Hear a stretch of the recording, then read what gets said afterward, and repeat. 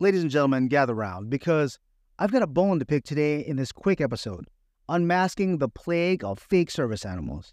I'm your host, Howard Cam, and let me just say I'm annoyed and somewhat baffled by the trend of people flaunting their service animals everywhere they go, especially when it's as fake as a $3 bill. You know the ones I'm talking about, those pint-sized pooches disguised as service animals that fit in their little handbags and backpacks, or the, quote, service animal that's so old it can't even walk. Let's cut the bullshit and get real. It's time to address the elephant in the room, or rather, the chihuahua in the restaurant. So brace yourselves because today, we're diving deep into the murky world of fake service animals, the laws they're breaking, and the very real frustration of those who rely on genuine service animals. But before we sink our teeth into this issue, let's talk about the Americans with Disabilities Act, or the ADA, which has been a pivotal piece of legislation since 1990. Now, I'm not going to bore you with a legal dissertation, but here are 3 key paragraphs you should know.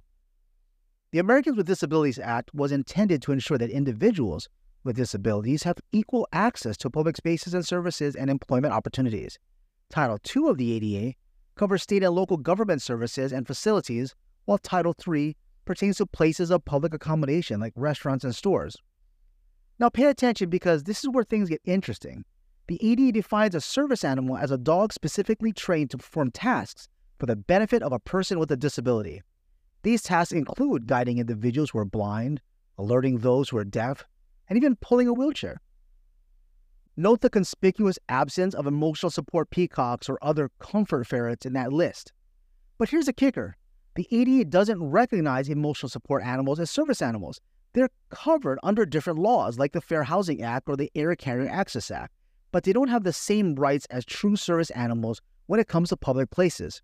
So, when Fluffy, your feisty feline, saunters into the grocery store, it's not because they're a service animal and you're likely breaking the law. Now, let's shift our focus back to those fake service animals, shall we? Imagine this scenario. You're sitting down for a nice meal at your favorite restaurant, eagerly awaiting that delectable dish you've been craving.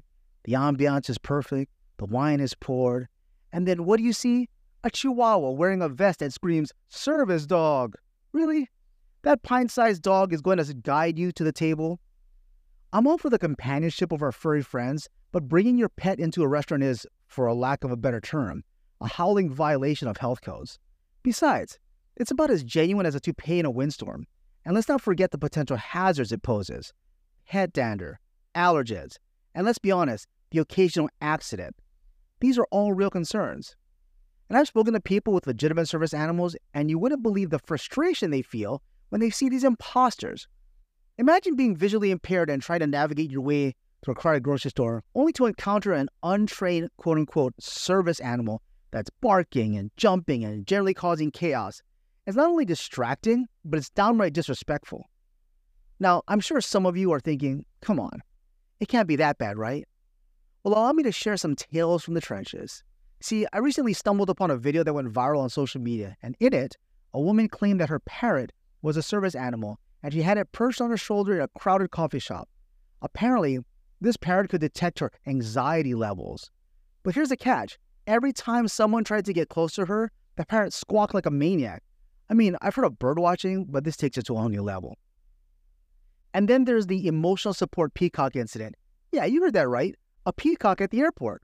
Of course, it's hard to take a bird seriously when it's strutting around the terminal with the feathers the size of a Thanksgiving turkey. And even if it did offer emotional support, it's not exactly conducive to a peaceful travel experience for everyone else. These fake service animals also create a stressful atmosphere for genuine service animals who've been rigorously trained to remain calm and composed in public spaces. Imagine a service dog guiding its visually impaired owner around while surrounded by a cacophony of barking and yipping and the occasional ferret scuffle. It's a recipe for chaos and stress. So what's the solution to this canine conundrum? It's simple, really. If you don't have a legitimate service animal, then leave your damn pet at home. Respect the rights and needs of people with disabilities who rely on their service animals for independence and safety. Understand that the ADA is in a place to ensure equal access, not as a loophole for pet owners to bring their critters wherever they please.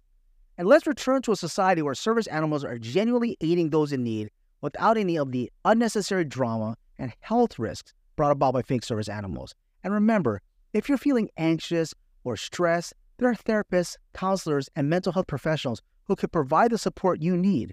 No emotional support alpaca required. Well, that's a wrap for today's episode.